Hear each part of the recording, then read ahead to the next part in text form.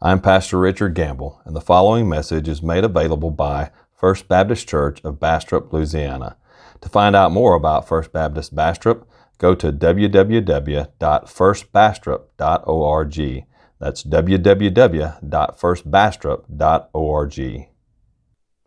Well, let's start this morning by going to the Lord in prayer. Heavenly Father, Lord, we just thank you for your holy, inspired, and inerrant word.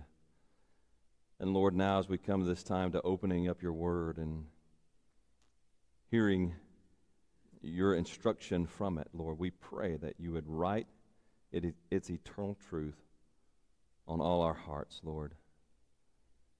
Lord, open our eyes. Give us eyes to see, ears to hear, hearts willing to obey your word. Let us see what you want from us, desire from us. And greater still, Lord, let us see you, who you are, and what you have done for us so that we might have life in you. So, Lord, bless this teaching. This I pray in Christ's name. Amen. If you have your Bibles with you this morning, turn with me to Deuteronomy chapter 7. Deuteronomy chapter 7. We're looking at verses 12 through 26 this morning, so the rest of chapter 7 there. Deuteronomy chapter 7, verses 12 through 26, and if you don't have a Bible with you, you can grab one of the pew Bibles there and turn to page 142 in the pew Bible. Page 142 in the pew Bible, and if you don't have a Bible of your own, then we invite you to take that pew Bible with you, and that's our gift to you, because we want everybody to have a copy of God's Word, so please take that and use that. Deuteronomy chapter 7, verses 12 through 26. Now, sometimes what motivates you to do something is what's to come from it, right? So a college student goes to college, works hard in college. Why? Because that student hopes to have a good career in the future. So study hard, work hard to obtain that future career, what will come. Now, right now in Deuteronomy, we're asking the question, what motivates you to live holy unto the Lord? What motivates you to give your complete allegiance to the Lord? We're focusing in on the first commandments. You shall have no other gods before the Lord your God. You're to pledge complete allegiance to Him. But what motivates that?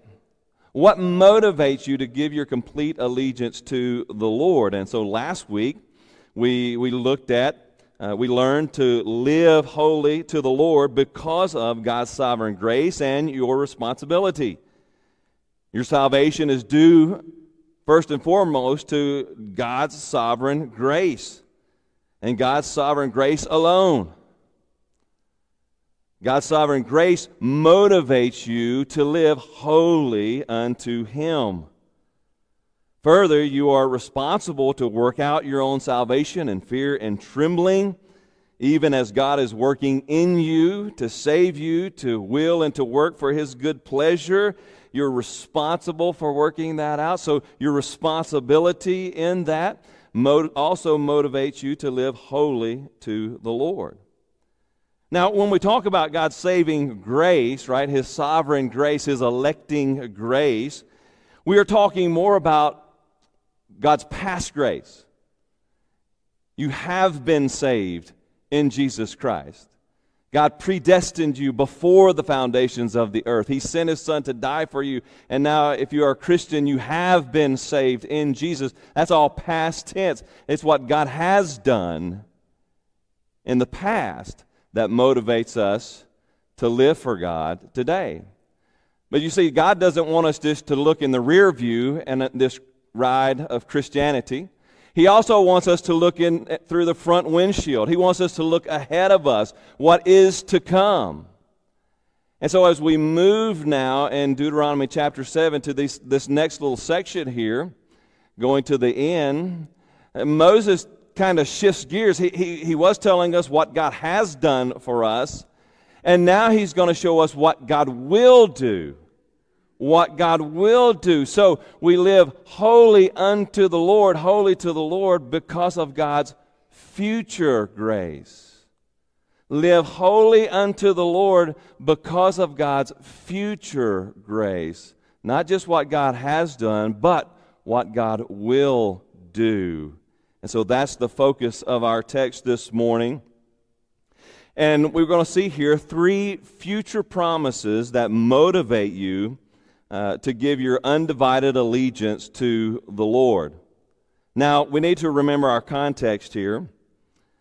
The future promises in our text here in Deuteronomy are covenantal blessings that Israel would have experienced in the promised land had they lived in obedience to God's will. If they had kept the covenantal stipulations that God had given them, they would have experienced these blessings in the promised land. That's the old covenant, right? Israel going into the land in Israel, the nation of Israel. They were going to set up this nation, and they would have experienced these very physical blessings, covenantal blessings, had they lived according to the covenant in their own day and time. We're New Testament Christians, right? We're New Covenant. We're under the New Covenant in Christ Jesus. We're still saved by God's grace through faith, but we have there's kind of a new way of doing things, if you will. And so I want us to look at this text, and we're going to look at what God promised Israel, but what we see is a lot of these promises that God gave the people of Israel going into the promised land, they're also mirrored to New Testament Christians, New Covenant Christians, as we look ahead into God's future promises in His eternal kingdom. And so I want us to see the Old Testament setting, and then I'm going to take you to the New Testament. So I'm going to be quoting a lot of New Testament scriptures here. You don't have to follow me along on all of these because we're going to have to move through them pretty quick here, but you might want to write them down. Jot them down on your note sheet there. You might want to look them up later. So that's what we're going to consider today. And because it is such a long text, we're not going to read all of it as we start. We're just going to work our way through it. So as we begin to look at our text here in Deuteronomy 7, verse 12, starting in verse 12, we are commanded to live holy to the Lord because God promises prosperity. God promises prosperity. Now, let's look at our text there, 12 through 14. And because you listen to these rules and keep and do them, talking to Old Testament Israel, the Lord your God will keep with you the covenant and the steadfast love that He swore to your fathers. He will love you, bless you, and multiply you. He will also bless the fruit of your womb and the fruit of your ground, your grain and your wine and your oil, the increase of your herds and the young of your flock, in the land that He swore to your fathers to give you. You shall be blessed above all peoples. There shall not be male or female barren among you or among your livestock. Now you see there, we recognize that in that text, the focus is on this physical prosperity. A very physical prosperity. Their herds would not be barren. Their herds would multiply. The grain in their field would multiply. They would prosper in the land of promise if they kept the covenantal agreement with God. That was the promise given to Israel. Again, we're not Israel. Now, here's where the prosperity gospel people, they like to come to texts like this and say, this applies just like it does to them, just like it applied to them, it applies to us. And they begin to preach this idea of prosperity. We're not in the Old Testament, right? We're not Old Testament Israel. We're New Testament Christians. We're not going into the land of promise in Israel, over there in the Middle East. We're going to the land of promise in glory and God's eternal kingdom. But we see that we have these same blessings somewhat mirrored for us in the New Testament. And so I want to look at that, and as we look at God's promise of prosperity for believers, those who are in Christ Jesus, first of all, we note that the New Testament promises us spiritual prosperity. The New Testament promises us spiritual prosperity. Jesus said in John chapter 10, verse 10, "The thief comes only to steal and kill and destroy. I came that they may have life and have it abundantly." That they may have life and have it abundantly. Jesus promises His disciples, those who follow Him, that they will have life, abundant life, prosperous life. What does He mean that they will have abundant life? Some of that does include abundance in this world and this life, but we need to be careful how we understand this. Let's continue on here, and we'll figure out what Jesus is talking about. Paul put it like this in 2 Corinthians 8:9.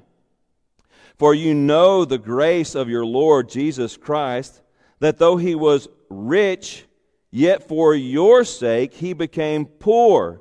He was rich. He had all of creation at His feet. It all belonged to Him. Yet Jesus became poor, being born to a poor carpenter. Jesus became poor so that you, by His poverty, might become rich. So that you, by His poverty, might become rich. Jesus promises His followers that they will become rich, they will become abundant, they have an abundant life, they will prosper in life. But understand, both Jesus and Paul are not talking about material riches here. They're not concerned with material riches. The New Testament is not concerned with material riches. Jesus was poor all of His life here on earth. Though He was the creator of all things, He lived in poverty. All of His apostles lived in poverty their entire lives. They're not promising material riches. But what they promise here, what they promise abundance of, is greater than, is far more valuable than worldly riches. Going on down to 2 Corinthians chapter 9, verses 8 through 10, Paul proceeds on, and he said, "And God is able to make all grace abound to you, so that having all sufficiency in all things at all times, you may abound in every good work. As it is written, He has distributed freely. He has given to the poor. His righteousness endures forever." Let me say that again. His righteousness endures forever. "He who supplies seed to the sower and bread for food will supply and multiply your seed for sowing and increase the harvest of your righteousness." The harvest of your righteousness. You see, in the Old Testament, God promised their seed, their physical seed, would multiply. They would have an abundance of a harvest. Their fields would be full. Their grapevines would be full. They would have an abundance. They would prosper in physical things. But as we turn to the New Testament, the focus is not on the physical things of life. But now the New Testament gets to the most important things. You will prosper in righteousness. You see, God's main goal for His followers is to become like Jesus Christ. To become more like Jesus. He could care less about how much money you have in your bank account. What God is concerned with is that you would prosper in righteousness, that you would prosper in becoming more like Jesus, conforming to the image and likeness of Jesus Christ. That's what He wants for your life. He wants you to be rich in good works, rich in righteousness, rich in becoming like Jesus. John chapter 15, verse 5, Christ says, I am the vine, you are the branches. Whoever abides in me and I in him, he it is that bears much fruit. For apart from me, you can do nothing. Jesus wants us to be prosperous in life, but not with material things. For material things often pull us away from God. He wants us to prosper in good things, the righteous things of God. He wants us to bear fruit unto the Lord. That's what He desires for us. Spiritual prosperity is far better than material prosperity. 1 Timothy chapter 6, verse 17 through 19, Paul says this, as for the rich in this present age, the rich who are there in the church that Timothy had charge over, as for the rich in this present age, charge them, young Timothy, not to be haughty, nor to set their hopes on the uncertainty of riches, right? The riches of this life, they're uncertain. If you have a 401k right now, you realize that's uncertain because it's just dropped in the last 6 months. Big time. The riches of this world are uncertain. But on God, right? Focus on God. Don't set your hope on the uncertainty of riches, but set your hope on God, who richly provides us with everything to enjoy. They are to do good, to be rich in good works, to be generous and ready to share, thus storing up treasure for themselves as a good foundation for the future, so that they may take hold of that which is truly life. God promises us spiritual prosperity.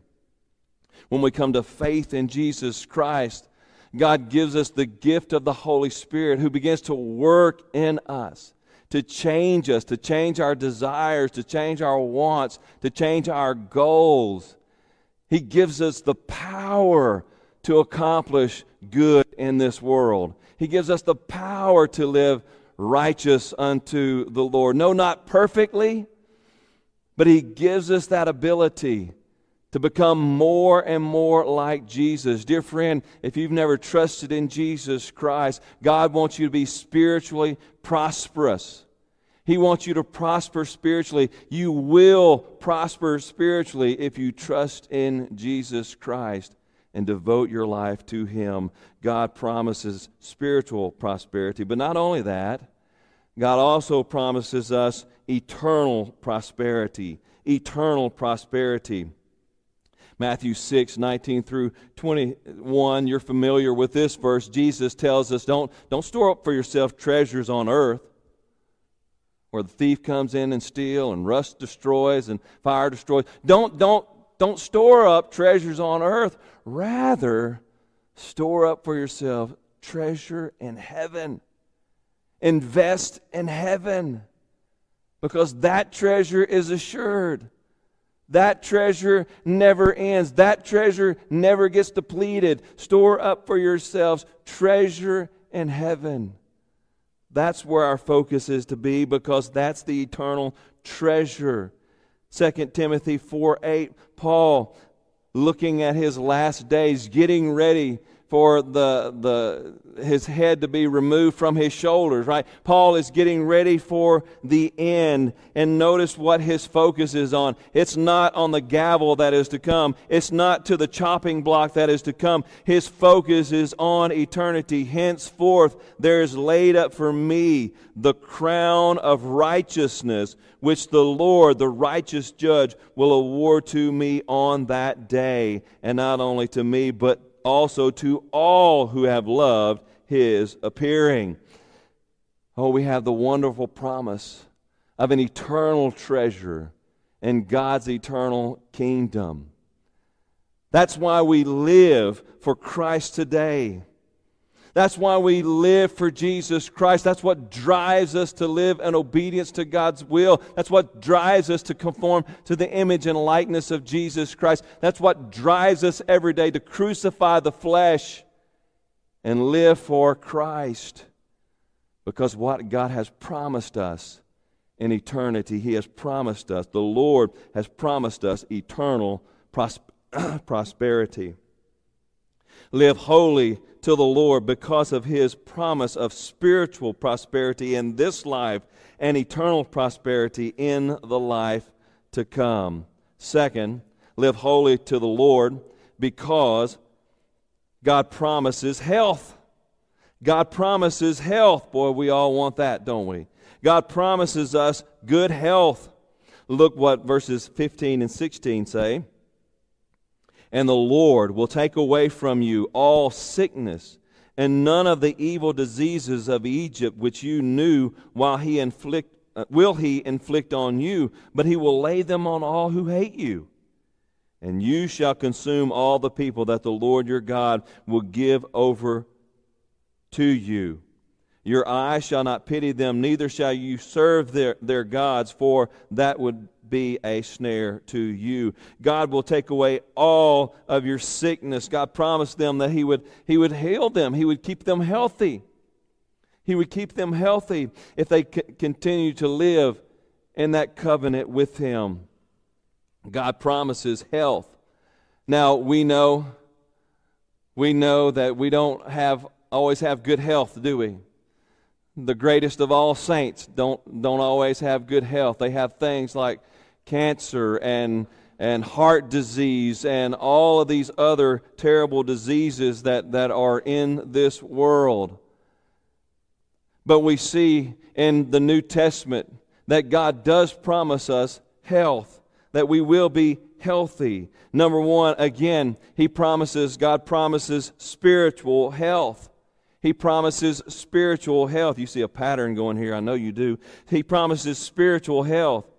1 Peter chapter 2, verse 24. He Himself, that is Jesus, bore our sins in His body on the tree, that He might die to sin and live, that we might die to sin and live to righteousness. By His wounds you have been healed. By His wounds, by the wounds of Jesus Christ, you have been healed. If you are a Christian, if you're a follower of Jesus Christ, if you surrendered your life to Jesus, your wounds have been healed. Not your physical wounds, certainly not. We still have those ailments. But our spiritual wound has been healed. We were dead. We were separated from God. But because of the sacrifice of Jesus Christ, we've been made alive. We've been brought back to life. We've been given spiritual life. Ephesians chapter 2, verses 1 through 6. This is the condensed version because we don't have time to read all of it. But Ephesians 2, 1 through 6 tells us, you were dead in your trespasses and sin. Right? That's the bad news. You were dead. We were dead. Dead to God in our trespasses and sins. We were condemned.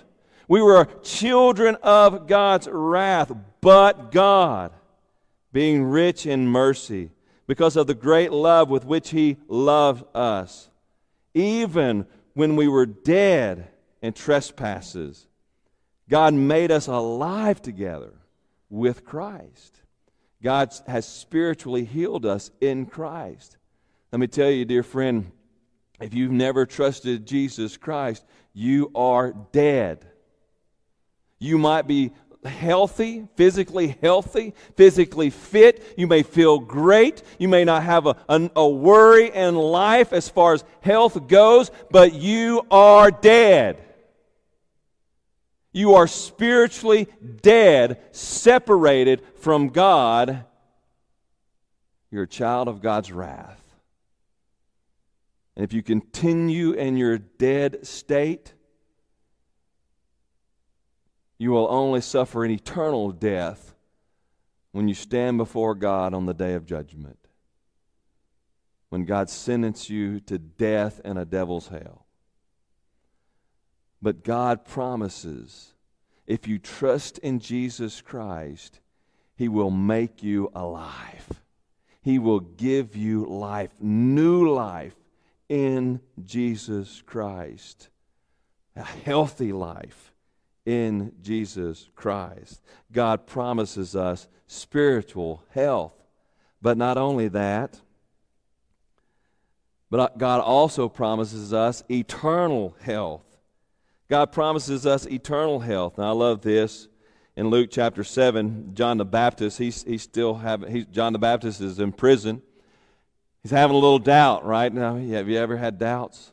He's having a little doubts, and so he sends his disciples to go see Jesus and ask Jesus, are you the Christ who is to come? Are you the one? I thought you were, but things aren't moving quite like I thought they would. So let me make sure, are you the one? And Jesus tells his disciples, go and tell John what you have seen and heard. The blind receive their sight. The lame walk. Lepers are cleansed and the deaf hear. The dead are raised up. The poor have good news preached to them. You know, Jesus' healing ministry, when he walked this earth, he healed a lot of people. He even raised a few from the dead. He did a lot of healing, but do you know that all of those people that he healed and those people that he brought back to life, eventually they got sick again and they died.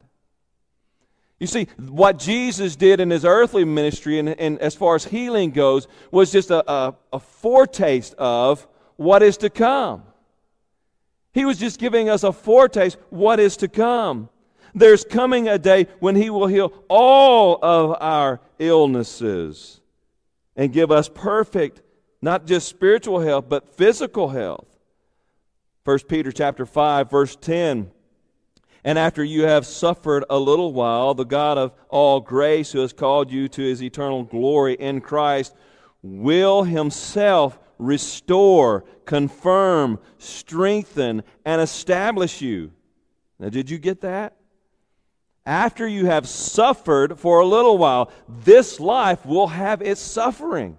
Right? We will endure suffering in this life. But Peter here tells us, and this is God's promise to us, after you have suffered a little while you've suffered in this life, God himself will restore you, confirm you, strengthen you, and establish you. He will heal you from all your ailments.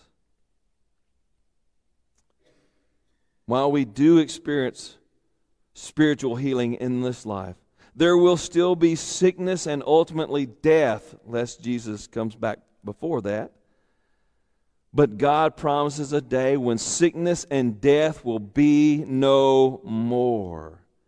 Revelation chapter 21, verse 4. Go to the end of the book. Right there we see the end. Christ. It says there that Christ will one day wipe away every tear from their eyes. And death shall be no more. Neither shall there be mourning, nor crying, nor pain anymore. No more pain. No more aching joints. No more heart attacks. No more suffering over sickness. No more pain will be, nor pain anymore. For the former things have passed away. Oh, praise the Lord that God promises us a day that He will heal us. He will heal us. He has already begun to heal us spiritually as we come to faith in Jesus Christ. But one day He will heal us completely. Spiritually and physically, we will be healed. We all are looking forward to that day. So God promises us, He promises us prosperity. He promises us health. Third, God promises victory. God promises us victory. He will give us the victory. He will give us victory. We see this in relation to Israel and their upcoming conquest. We see this in verses 17 through 26. Now, for time's sake, I'm only going to read till 21. So Here's your homework. You read the rest of it and see what the rest of it says. But I'm going to stop at verse 26. Verse 21. If you say in your heart, these nations are greater than I, talking to Israel, how can I dispossess them? You shall not be afraid of them, but you shall remember what the Lord your God did to Pharaoh and to all Egypt. Remember what God did. The great trials that your eyes saw, the signs, the wonders, the mighty hand, and the outstretched arm by which the Lord brought you out. So He brought you out, past grace. So will, future grace, the Lord your God do to all the peoples of whom you are afraid. Moreover, the Lord your God will send hornets among them until those who are left and hide themselves from you are destroyed. You shall not be in dread of them, for the Lord your God is in your midst, a great and awesome God. He'll send hornets after them. He'll do whatever He can to dispossess all of your enemies. He's going to get rid of them altogether. He is going to give you the absolute victory. Don't be afraid. Don't live in fear. Look to the victory. God will give you the victory. And God gave Israel the victory. He gave Israel the victory as they went in to conquer the land of promise. For us, again, we're not going in to conquer any land on this earth, but we're going into His eternal kingdom, His eternal promised land. And so here again, we see in the New Testament that God also promises us victory. He promises us spiritual victory. He promises us spiritual victory. Romans chapter 6, verses 6 through 7. We know that our old self was crucified with Him, with Christ, in order that the body of sin might be brought to nothing, so that we would no longer be enslaved to sin. For one who has died has been set free from sin. Jesus Christ, in His death, His life, death, burial, and resurrection, won the victory over sin for us. Dear friend, if you're here today, and if you've never trusted in Jesus Christ, you are a slave to sin. You are a slave to sin. You're driven by fleshly desires. You're driven by sinful desires to live in disobedience to God, in accordance to the ways of this world. But God promises you, if you trust in Jesus Christ, He will give you victory over sin. He will give you the victory over the penalty of sin. Over the penalty of sin. That the penalty of your sin will no longer be on you. He will place that penalty on Christ. He's already placed it on Christ. And Christ paid the penalty of your sin in your place. And so if you trust in Jesus Christ, God will give you victory over the penalty of sin. Not only that, He will also give you the victory over the power of sin in your life. He'll give you the victory give you victory over the power of sin in your life. If you're lost, then sin drives you. That's what motivates you. But when you come to salvation in Jesus Christ, the Holy Spirit comes in and He frees you from the power of sin. You can say no to sin.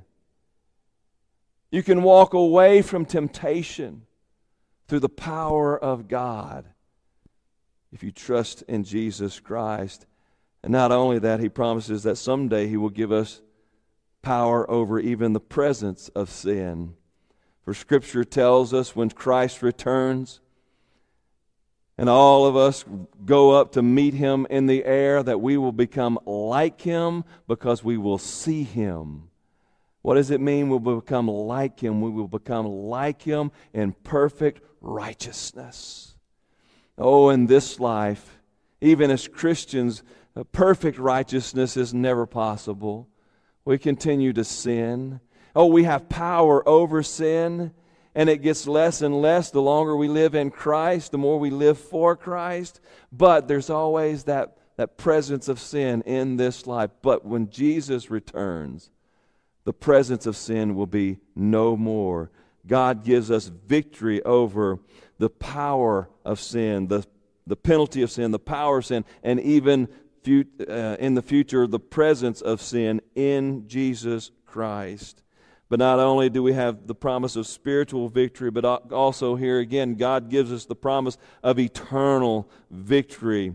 Eternal victory. 1 Corinthians. Let me flip over there. 1 Corinthians. Flip a little further. 1 Corinthians chapter 15. This will be familiar to some of you. Verse 50 through 58, we see here that God gives us victory over all of our enemies in Christ Jesus. I tell you this, brothers, flesh and blood cannot inherit the kingdom of God, nor does the perishable inherit the imperishable. Behold, I tell you a mystery. We shall not all sleep, but we shall all be changed in a moment, in the twinkling of an eye, at the last trumpet. For the trumpet will sound. Oh, I'll listen for that trumpet. For the trumpet will sound, and the dead will be raised imperishable. And we shall be changed. For this perishable body must put on the imperishable, and this mortal body must put on immortality. When the perishable puts on the imperishable, and the mortal puts on immortality, then shall come to pass the saying that is written, Death is swallowed up in victory. O death, where is your victory? O death, where is your sting? The sting of death is sin, and the power of sin is the law. But thanks be to God, who gives us the victory through our Lord Jesus Christ.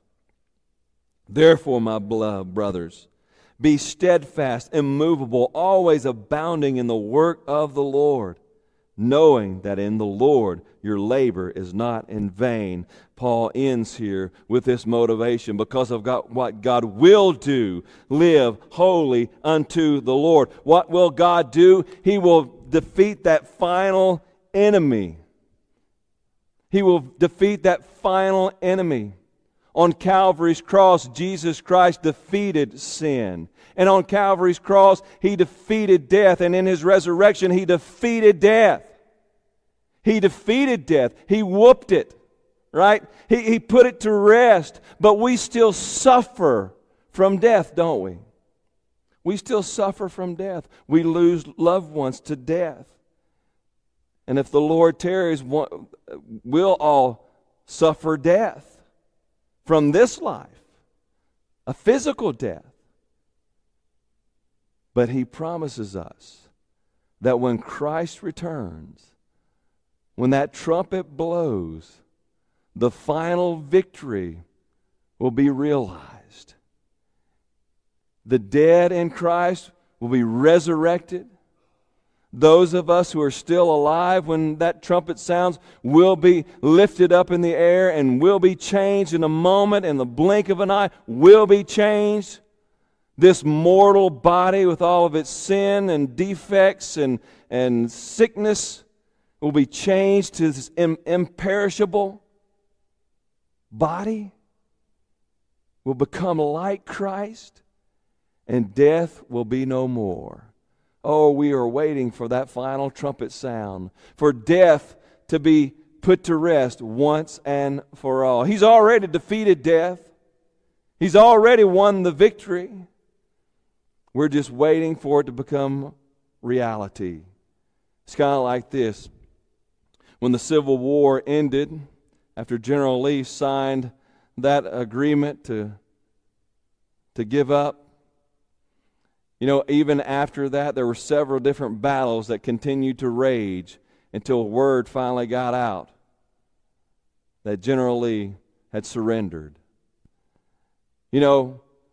Death still rages the battles, right? That we still fight against Satan in this world. We still fight against death in this world. The battle's already been won. We're just waiting for the day when the trumpet sounds and all of these battles are finally put to rest once and for all. God promises us that He will give us eternal victory over sin and death.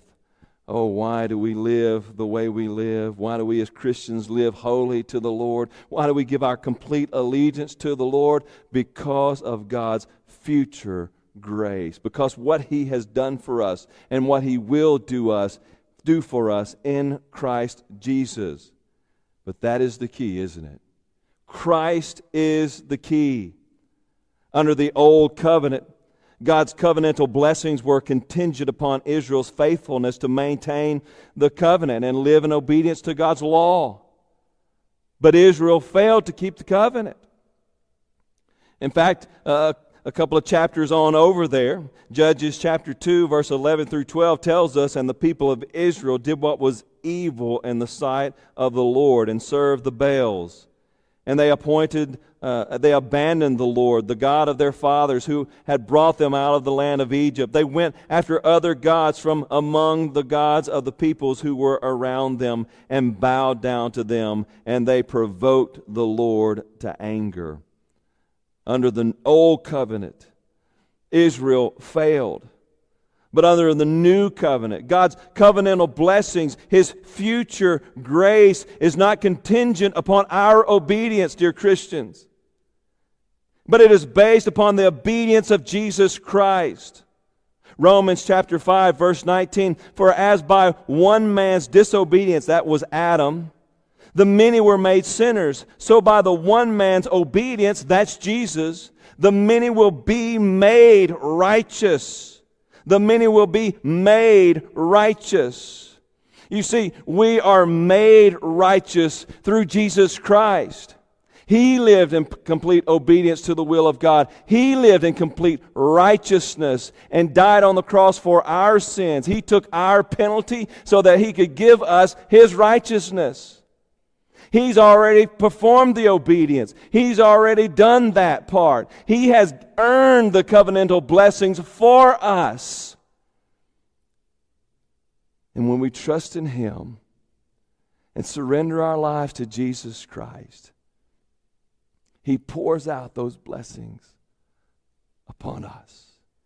Oh, dear friend, if you want to realize the covenantal blessings of Jesus Christ, the covenantal blessings that God has promised to New Testament, New Covenant believers, trust in Jesus. 2 Corinthians chapter 1, verse 20, "For all the promises of God find their yes in Jesus Christ."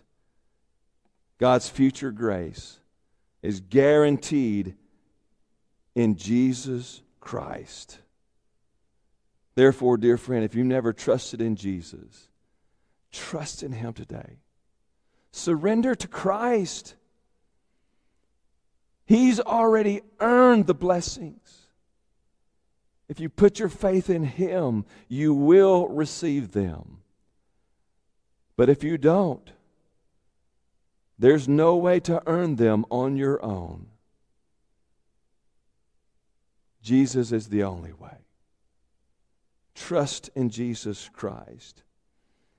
And when you trust in Jesus Christ, when you realize what He has done for you and what God will do for you in Him, then let that drive you to live holy to the Lord. Let that drive you to give your complete allegiance to God and to live for His glory. Let God's future grace drive you to live holy unto the Lord. Oh, Heavenly Father, we thank You, Lord, for the future grace that You have assured us in Jesus Christ. Lord, we are so thankful that your grace is not something to be earned. We can't earn it. It's impossible. It is beyond our reach. Living in a perfect obedience to your law is impossible. But Lord, through your grace, it's possible in Jesus Christ. Thank you, Lord, that we don't have to earn your grace, but it is freely given through faith in Jesus. Oh, Lord, let what you have done and will do for us drive us. Never allow us to try to earn anything, but in humble appreciation, let your grace drive us to live for your glory. And Lord, certainly there are those who are here or listening in today. Lord, they don't know your grace. They don't know your salvation. They don't know the hope of eternity in your kingdom. Lord, turn their eyes to Jesus. Let them see Jesus and trust in him. Let them realize your grace. These things I pray in Christ's name. Amen.